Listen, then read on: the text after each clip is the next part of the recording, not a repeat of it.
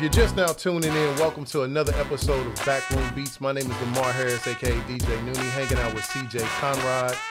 And we are excited that you are lending us an ear or watching this on YouTube. Again, make sure you subscribe to the channel, follow us on YouTube, Instagram, Facebook. And without further ado, we're going to jump right in to our guest. And I am like a little kid, like happily excited. Because, you know, anytime we have a trombone player, it's like, you know, the world is opened up and the carpet just rolled out. So this guy is a phenomenal musician, arranger, composer.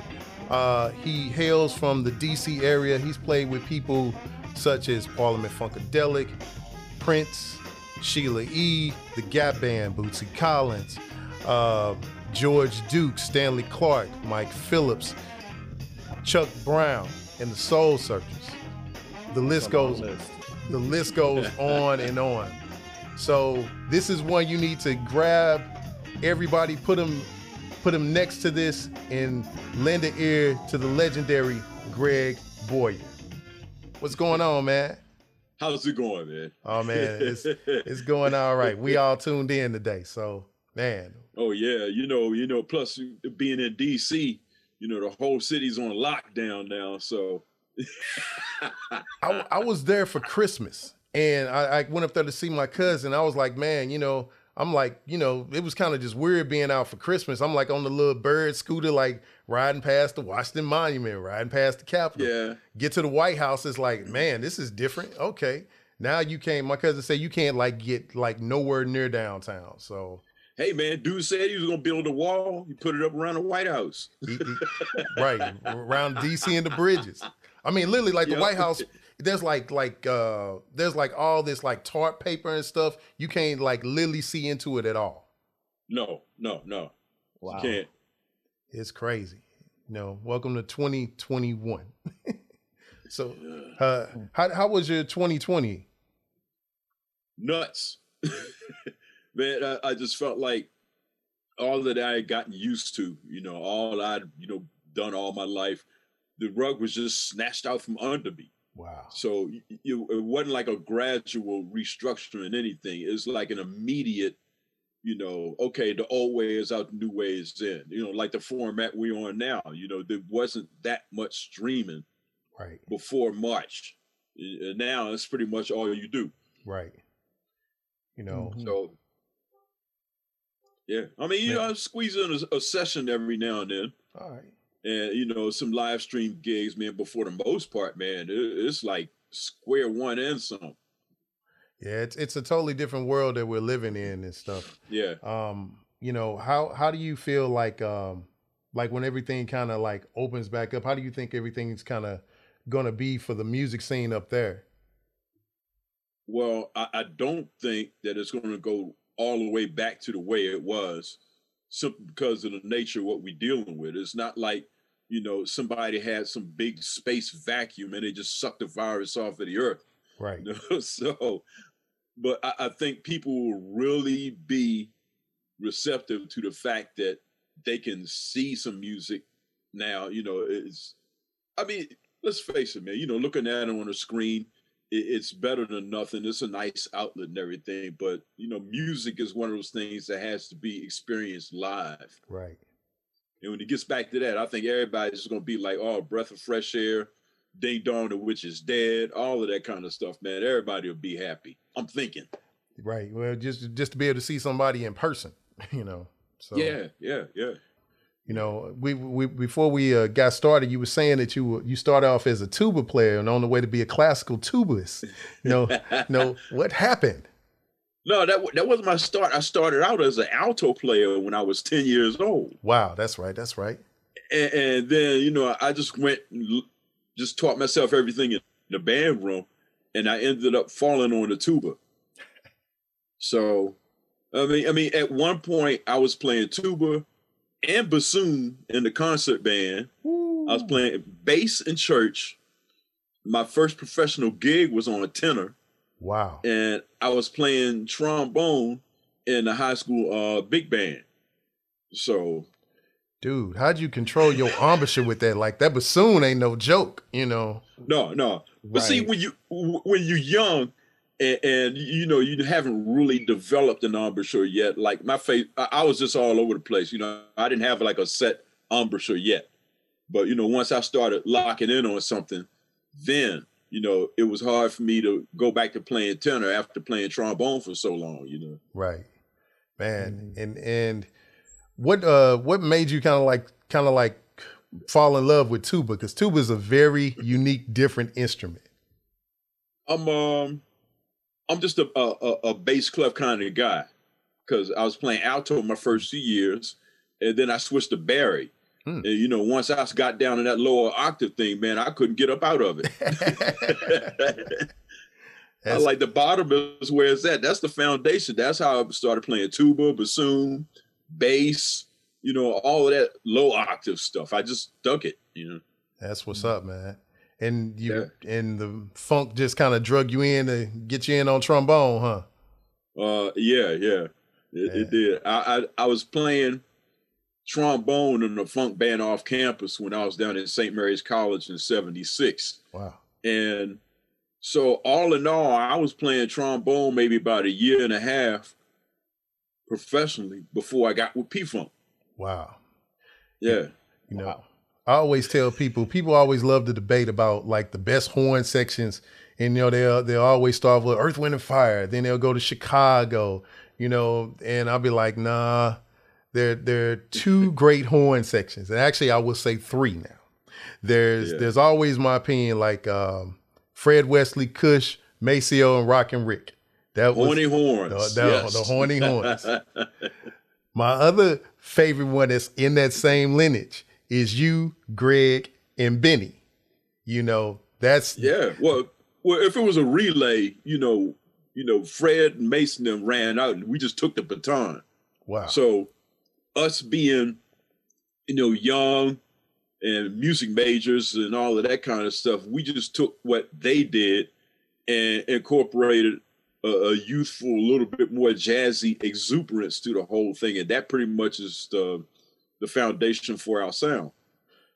Like with like how was that whole experience like working with George, like, you know, for that transition going from like one certain sound with the horns to the sound that you guys got? Because it's technically, really, in my opinion, it's two totally distinct sounds a little bit.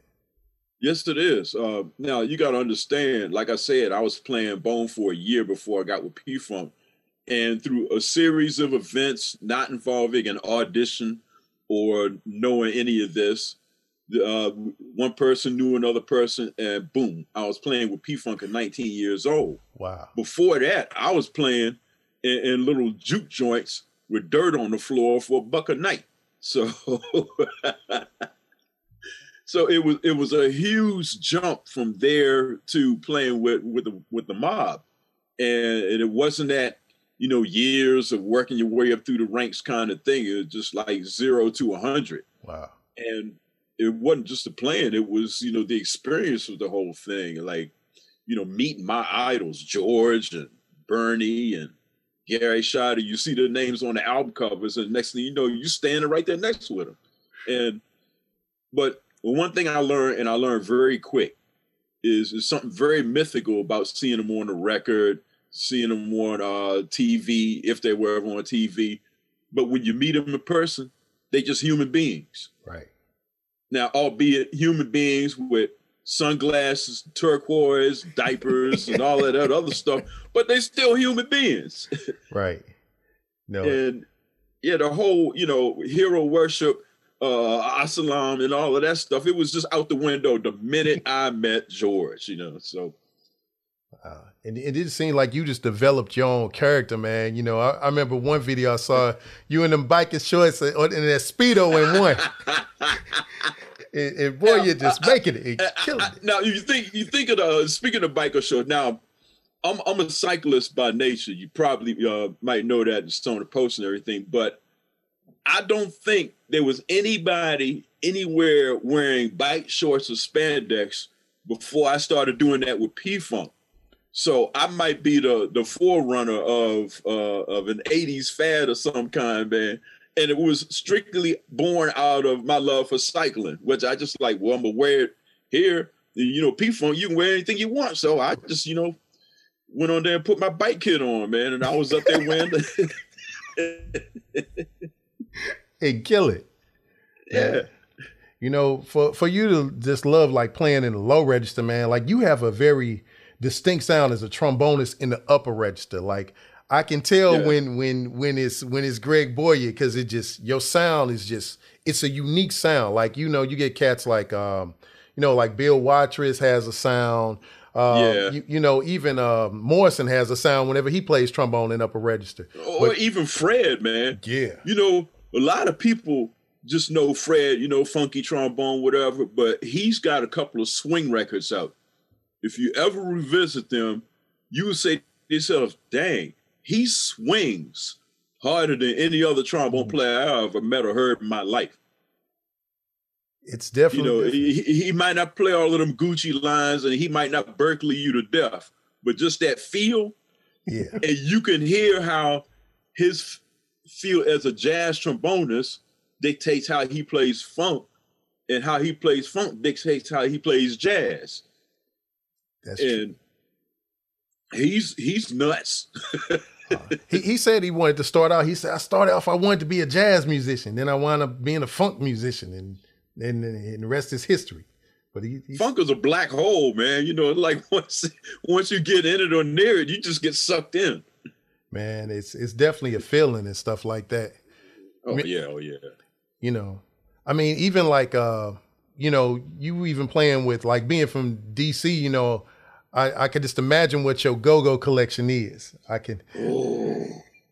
As Marcus Miller put it, he said, man, y'all must grow funk out the ground down there in DC. Man. It's definitely that pocket, man. Once they say BEAT, give me that beat, it is on. Man, there is no sound like that. In like a lot of times, if I do world music mixes, I always slide go-go in there. And somebody's like, "What's that?" That's go-go. That's from up in DC. You know, I mean, because it's its own unique sound. I mean, how was it like even like playing with Chuck Brown? Now I'll tell you how that all happened. I was living in LA. And Greg and Benny were doing a lot of horn work in DC, and they said, man, you need to move back home so you can get a piece of this. So eventually I did, and the P-Funk horns ended up playing with Little Benny and the Masters. Yeah. So Chuck heard us, and he said, Chuck has always had a horn section in his band, first off. And he liked what we did, and he said, I'm the only one in town that's qualified to pay you. I say, boy, I'm gonna see about this. You know, he talking everything, and that was in 1989. I've been playing in that band since then. Wow. Even past his passing in 2014, you know, I've been playing in a Chuck Brown band since 1989. You know, what were some of the things you feel like that you learned from being in that band versus like even being part of the P-Funk band? Well, the thing about go-go, probably more so than just about anything, maybe second line is about as close as it's going to get, is the relationship between the band and the audience. You know, there are little textbook chants that a band might say, and the audience knows exactly how to counter. And that will vary from band to band in DC. So it was an open dialogue, a circuit, if you will, of audience and band. It was like tribal. It was Pentecostal. It was a lot of things, and there's nothing like it, man. Because I was like thinking to myself, first time I heard some go-go really being played, I like, man, shoot. Some explorers sound like they about to get cooked up in here. In a big cauldron like old Bugs Bunny. And you got Albert Schweitzer in the pot and he sliced the carrots up. It's a lot in that pot, man. It's a lot in that pot, you know. I be telling cats Yes, it you is. can't do go-go for real without like you need at least two percussionists. You need the drummer, Yeah, you need that funky bass line player that's holding that one down. You need that yeah. horn screaming out of nowhere, and you got to have a No, oh no. Go. If you got a decent drummer and a conga player and they locking, you almost don't need anything else. that's true. The two of them together, man, they'll set the room ablaze. And it's called go-go because it never stopped. It's like you drop the needle and 2 hours later, still cranking. Wow, man. So go-go drummers are probably going to be in the best shape of anybody else on this planet. Go-go players and drummers and conga players. That's true. That's true. Yeah. You know, and I had said there was three horn sections, and one of the horn sections that I saw was something that was very unique because I'd never seen this instrumentation ever of two altos and a trombone player. I'm like, this is very interesting. I know who you're talking about. So how did that come about? It was just whoever was there. There's some clips of the MPG horns with three altos in a bone. Oh, that would have been like Maceo, Candy Dolfer, Mike Phillips, and you. Yeah. And that was, if you look up Prince at Webster Hall in New York. Now, this is what's funny, because Prince, he's always in and out of stuff, right? He was going through this Wayne Shorter, Cannonball Adderley phase. Wow. So he wanted us to play the intro. Well, he wanted to use Hippodelphia as an intro to one of his songs. So I was entrusted with having to write that up for a 4-part horn section. Wow. And then he goes into the song he did called Hey Mr. Man. It's you can pull that up on YouTube. But Prince had us doing all kinds of wild stuff, man. Man, but it's just a unique sound. Like I would have never have thought, like I know alto and trombone go together, but I never would have thought like having like two altos or three altos on a bone would create that, like it's a very distinctive sound that just cuts, Yeah. I mean, but the thing of it is, it was probably more a thing of what notes are you playing within the arrangement than it was the instrumentation itself. True. So, Prince was like, I got to have Maceo. And then he also said, I want Candy in the band. And I was like the one constant, because all these other people going and leaving, they got their own bands and everything. And I was just like there for the whole thing. So I would chart out all of the horn parts so that if Najee was available and he came to do the gig, he'd have a book. Wow. He'd have some parts. The same thing with Eric Lees, who would go in and out of the band, out and out of the section. And at one point we had Lee Hogan's on trumpet. So it was all kinds of stuff, but I was entrusted with the arrangements. It's a stack about that high with nothing but charts, and they're all handwritten. Woo. How long did it? So you didn't do the Charles Mingus thing, sitting around and having to chart it out on the napkin real quick and hand it to him? Sometimes it was like spontaneous. That's one of the things I got from Maceo. It was like you could come up with something on the spot. And as long as everybody agrees to how it's played, it doesn't matter what's written. It could be the simplest line, ba-da-ba, ba-da-ba-da, ba-da. But if everybody's executing it to, the same feel, the same long, short, all that stuff, and playing it in tune, it sounds like bassy. It seems like it's just like a whole nother different mindset, like dealing with somebody like, like Prince and then versus like George or versus Chuck. How was the experience with Prince versus all of the rest of those? I tell people all the time, man, playing with Prince was like being in the fire department. Because you never know when you had to play. You could be dead asleep, phone to ring, be downstairs dressed in an hour. We're going to do an after party. I'm like, oh, man. But, you just did what you had to do, man. That's real. Because it wasn't like he ever slept. These are facts. Yeah, he would say, I got plenty of time to sleep when I'm gone. I say, yeah. I'm thinking to myself, you might get there a little faster than you want if you don't get some rest. Right. What's your most memorable gig playing with him? With Prince? Yeah. Well, it wasn't a gig. It was a TV performance that Jay Leno was going to take off for the summer, and he had Prince on for his last show before he took a break. Now, Prince says, he flies me out and he says, I want you, he flies me out on a Monday afternoon. I want you to do some orchestral woodwinds for this song I'm doing. This is ballad. He wants me to write the parts, find the players in LA where I don't really know a lot of people. So I had to call this person to find a bassoon player and a bass clarinet and clarinet of all things, flute. I was like, so I'm doing all of this, and I had to be ready for rehearsal the next day at 8 in the evening. Wow. Pulled it off, man. Pulled it off.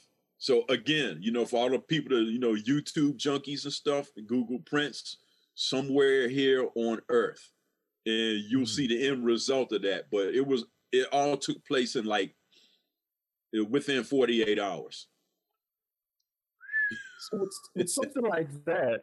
Are you giving you lines at all? Or is he just saying, here's the song, make something pretty around that? He trusted me with just coming up with something nice.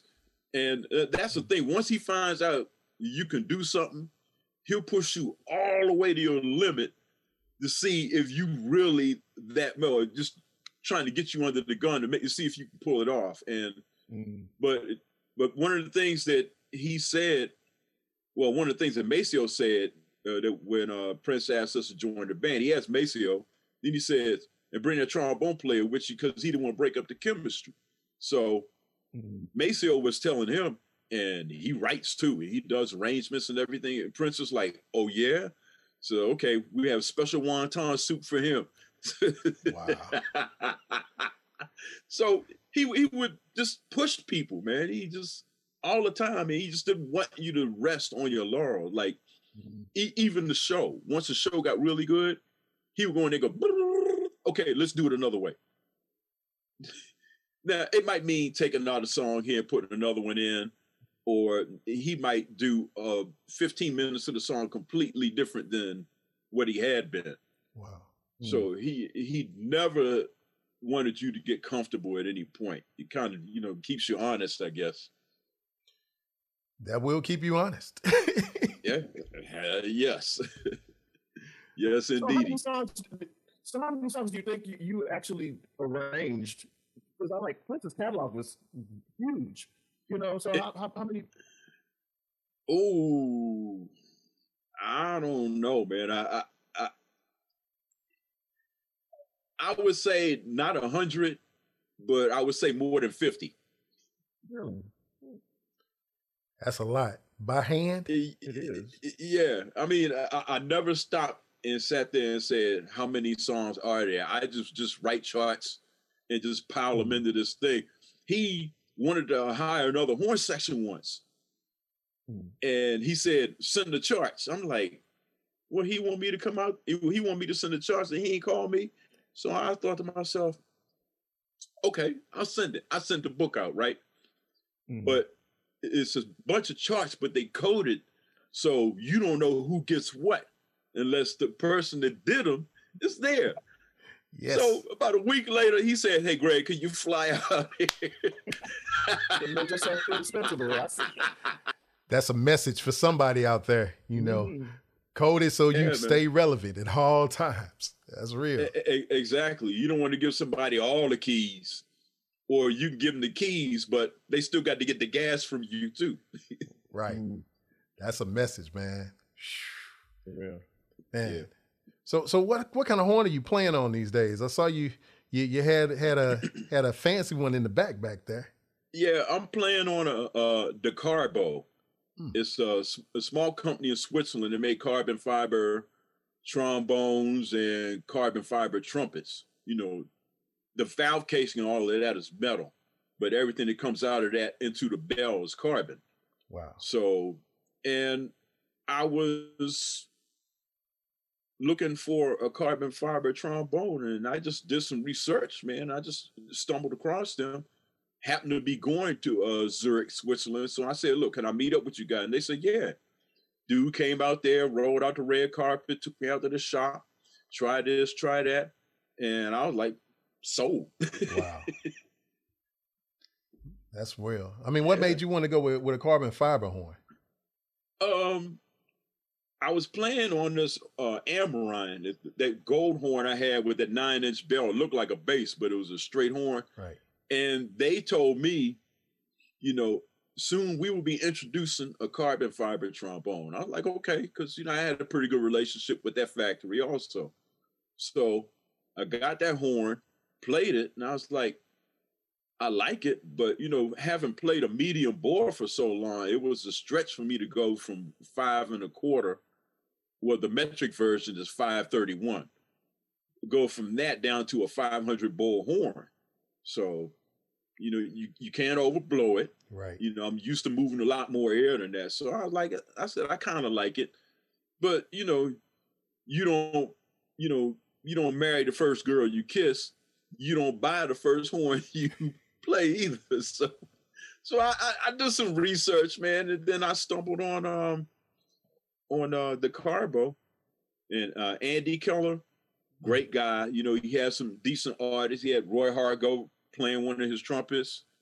Troy Andrews, aka Trombone Shorty, was playing one of his trombones. And God, I'm drawing a blank, but the guy was playing with Earth, Wind, and Fire. He had a carbon trumpet. And then he had some symphony guys over there in Austria and Switzerland and Germany also playing them too.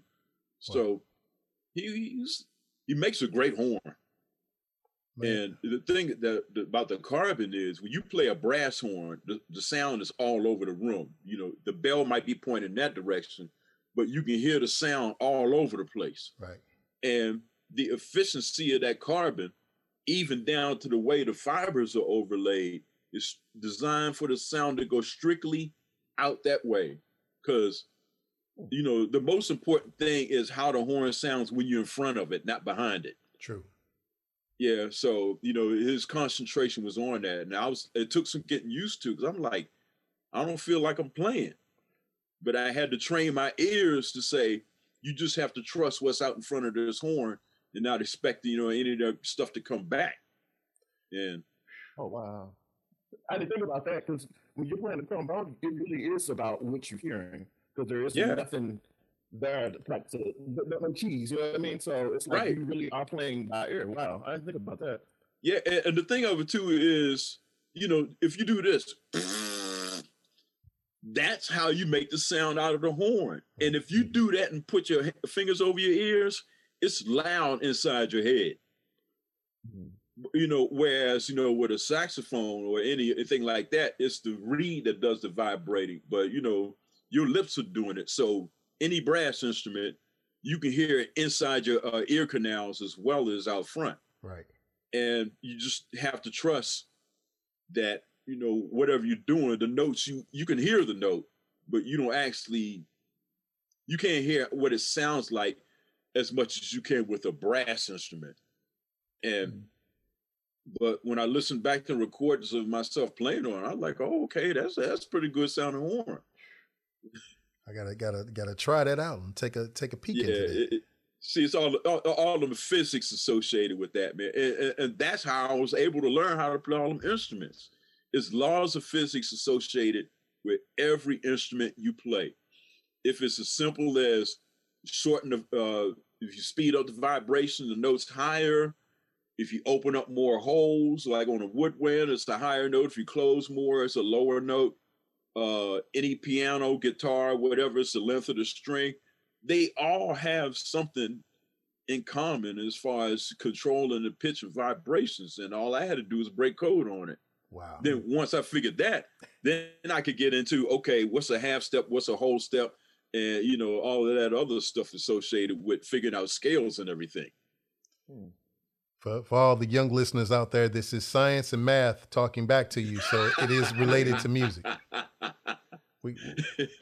We got a friend of ours who's a bass player, and we always tease him because he's a mathematician. But you ask him like math questions and stuff like that, all of a sudden he just splurt all these answers and stuff like that. So now it makes sense how you playing bass. You just sitting around thinking about numbers and math and stuff. Yeah, so, I mean, if he's a bass player, you know that anytime you cut the number of vibrations in half, it's down an octave. Anytime you double it, it's up an octave. Which is why if you play in the bass, if you play one string up an octave, it's going to be directly between the nut and the bridge. Wow. That is a clean octave. And the same thing applies to brass instruments, you know, is the number of vibrations. If you go from a pedal B flat to a low B flat, you have double the speed of the vibration in your horn for it to get that octave. Wow. From the mouth of Greg Boyer. And this goes all the way back to when I was putting nails in my headboard, tying rubber bands around them, making little makeshift banjos and harps and guitars and stuff. You know, my brother and I, you know, we shared a room, and I'm up there playing songs on there, all these little rubber bands and nails in the headboard. And he'd say, "Play so and so," and I'd be like, da da da da da da da da. Like, how are you doing that with rubber bands and nails? Rubber bands, so you put the nail in, you put a rubber band around it, stretch it. You know, if you stretch it more, it's going to go high, or if you put it around another nail, it's going to make a different note. So I've always been fascinated with sound. Wow. I mean, you definitely can tell in your playing, man, because I've even seen you even use a plunger and get a whole nother different, like doing a funk solo using a plunger. Like, you know, Al Gray would be like, man, he making that thing talk. That's the whole point of a plunger, you know, is to make the trombone sound as much like a human as possible. So I actually first got hip to you in one of my best friend's basement with his brother. Rest in peace, the son of Star Child, Steve Moore. And they used to have me watching like all these funk tapes and stuff like that. And, you know, how do you feel that now, like this new generation of musicians and artists, do you feel like they study enough of like what has come before them? Like they like some of the musicians like our age would just have done? Well, I think that now you have at your grasp way more history, way more information than ever before. Like there's no way in the world I could have Googled J.J. Johnson when I was a teenager. You know, that just wasn't going to happen. You had to rely on, you know, your parents' record collection, which is how I got into jazz, or, you know, your friends, what you heard on the radio, what you saw on TV. Now, I will say that there was way more live music on television when we were younger. True. You know, I mean, the only live music you're going to see on TV now is whatever talk show is going to be on late at night. Yeah. But, you know, there was no I Love Lucy and Ricky Ricardo, anything like that at all, you know, now, not like it was back then. So that's true. But yeah, you know, you just gravitate toward what you like. And if you are curious about learning more, you will find out more. And that's with or without Google. True. You know, back in the day, you used to just hang out in a record store. Definitely. I mean, you know, all of the records, all that literature. And the thing about the library is, you know, you go into the books, you get to see pictures. You get to see Dexter Gordon, Miles Davis, Coleman Hawkins, Thelonious Monk. You know, it's like, okay, I'm going to wear a hat like Monk. Or, you know, I'm going to wear a badass suit like Dexter Gordon. You know, I'm going to have one of them little crayon mustaches like Cab Calloway, you know, something like that. So, yeah, there's information to be had, but like I said, it's a matter of how bad you want it, because you will look in the right place if you want it bad enough. That's true. Who are you listening to these days? Just like in general for like, you know, just inspiration of who you like that's out there right now. God, it's so many, man. I mean, I can't really say, man, because it's just so much stuff. And I don't just listen to trombone players. I listen to tenor players, guitar players, bass players, even drummers. If I wanted to get a pulse from something, but I will tell you, I listen to a lot of salsa and Afro-Cuban jazz, because as a trombone player, it doesn't get any better than that. That's true. It's a constant party. The parts are killing. There's plenty of room for improv, and the stuff is just so well written. Yes, that's true. That is very true. Let me ask you this. You've played out a lot of different like genres and styles just in like the stuff you've done through your career. Do you find that things kind of bleed into each other for you? Like, do you find yourself like, maybe, I don't know, finding some of those salsa and those Afro Latin rhythms in your funk or in jazz, or do you really compartmentalize? Yeah, I mean, think about going on the road. You carry your luggage with you. You got your pants on one side, you got your shirts on the other, you got your socks. At some point, you're gonna pull from each pile depending on whatever it is. What day it is. And that's the way I approach playing music, man. I incorporate a little bit of something from over here or over there in everything I'm playing. Now, I don't want to be just a straight down the middle funk player or a jazz player or, a reggae player, man. I got to incorporate a little bit of, and that's what makes, I think that's what establishes your DNA is, where do you lean musically? What do you mostly incorporate into what you do? And, my thing, if I can say so right off the top, is TV themes, the TV show themes and cartoon themes and stuff like that. I love that stuff, man. And, that stuff will make its way into just about every solo I do. Wow. You watch do you watch any anime or anything like that? Not now, man. But, I grew up on Warner Brothers, man. So, Bugs Bunny, Road Runner, and even my kids were little, man. I would, like, my kids would show up at one of my concerts or something. I'd be sitting there playing the solo, and I incorporate the theme to Hey Arnold in there, just to watch them fall out laughing, Yes. Or, theme from Jungle Book, I'll stick that in, and they'd be like, I heard that, Daddy, I heard that. So, you play to your audiences. That's the entertainment factor.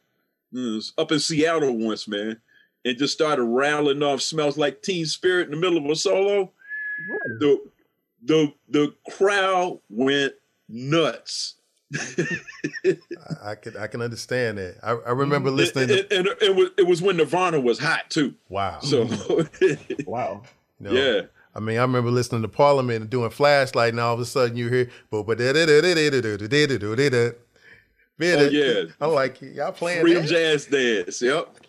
I'm like, that was just like that's just hip. So, Like, there was one section when we were doing Tear the Roof Off the Sucker, where the horns would come down front, and we would just blow these lines and then stand back, the guitarist play a solo. Then we come in and blow another line. And we were doing all kinds of P-Funk songs. We'd incorporate Get Smart, Soul Vaccination, and all kinds of little things, man. And we just dipping in and out of stuff. So, we probably learned early on that every once in a while you got to throw some bait at the audience just to make them perk up and say, where have I heard that before? Or I know what that song that is. People love that kind of stuff, man. So, that's the entertainment factor of it all. Plus, there's a little bit of creation in that as well.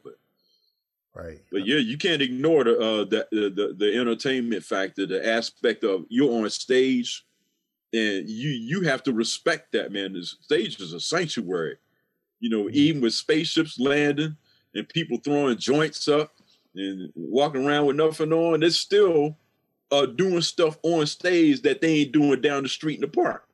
So I'll just be curious. That's kind of brought up anymore. But like every band that you've been in, I can say entertains. Like it is a performance. It's not just like I'm here playing notes. It's like we're giving you a whole.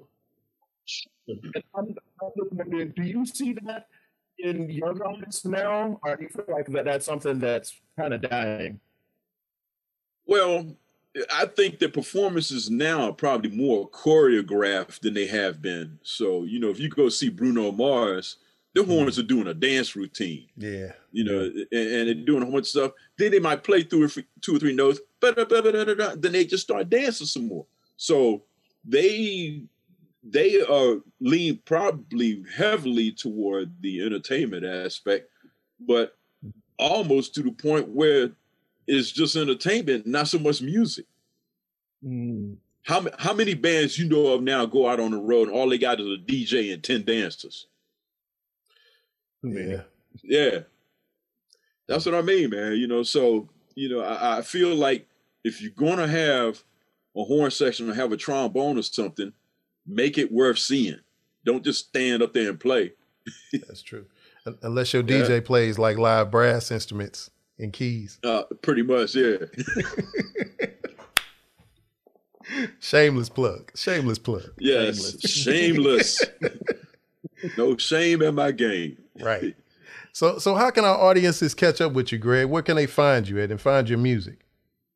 I'm all over social media, man. I'm on Facebook. I'm on Instagram. Tromboyer, Tromboyer. I'm on Twitter, Greg Trombone, and of course Greg Boyer. I have a music page, and I have a page where I just talk recent shit to everybody. My wife was like, "You spend too much time on that." I was like, "Honey, all I'm doing is being an online smarty pants." So hey, it's research. It's research. That's what I classify. It is research. But yeah, you know what, man? I had projects sitting on the table. I've been working on it for about 15 years. Every time I record a little bit, and then whenever I come back to it, I want to do something different. So I can't seem to lock myself on one thing, and it might be because this is what I want everybody to understand. If you working on recording something, work on and finish one song at a time. Don't try to sit there and do 5 and 6, because what's going to happen is you're going to run out of paprika and one song will get it and the other one won't. Then you're going to run out of cinnamon. One song might get something, you ain't going to have it. Get all your ingredients, bake one cake at a time. That has been the crux of my musical existence as far as the solo project is concerned. Is my head's just all over the place. I'm hearing too many things. Man. You know. Words of wisdom from the great and legendary Greg Boyer. I mean, we thank you, man, for coming on and sharing with everybody, absolutely. We got to also get you to St. Louis sometimes. I play with a group called the Low Brass Collective, and it's made up of all the brass, low brass players from the symphony players. Okay. Jazz. That explains the 314 area code. Yeah. Because I saw you mention Chicago, and I was like, but you know what, man? You can't go by the area code anymore. Nah. Not no more. My son live in LA, and he still got his DC area code. He says, I ain't getting up off it. Right. I mean, sometimes you got to keep those numbers, man, Yeah. Well, we got to get you back down here. I know you were here, I think it's in 2018 with Maceo, but we got to get you back down here to do a workshop and some Certainly, clinics, man. Yeah, man. If I just got to jump on my bike, ride out there with my horn on the back, boom. Be on the lookout for Greg on the bike, riding, playing trombone. No, I've had 2 Harleys. They gone now, man. I don't trust myself out there, man. I'm 62 years old, man. If I get out there and if I have an aneurysm or something and I'm on a motorcycle, I'm dead. You in the car, all you do is pull over and put your flashes on and wait for the ambulance to show up.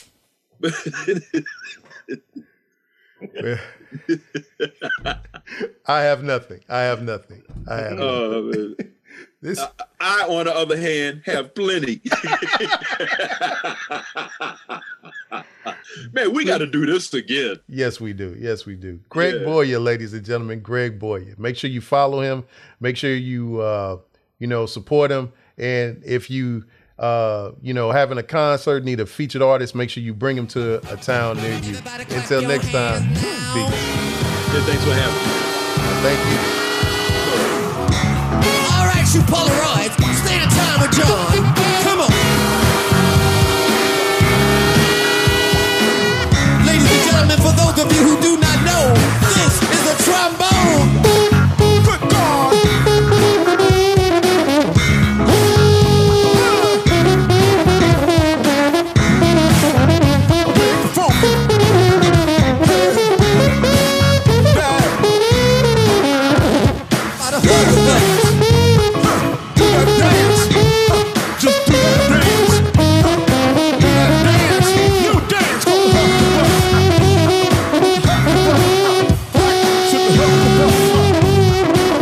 Wait a minute, give me the beat. We got some young people in here.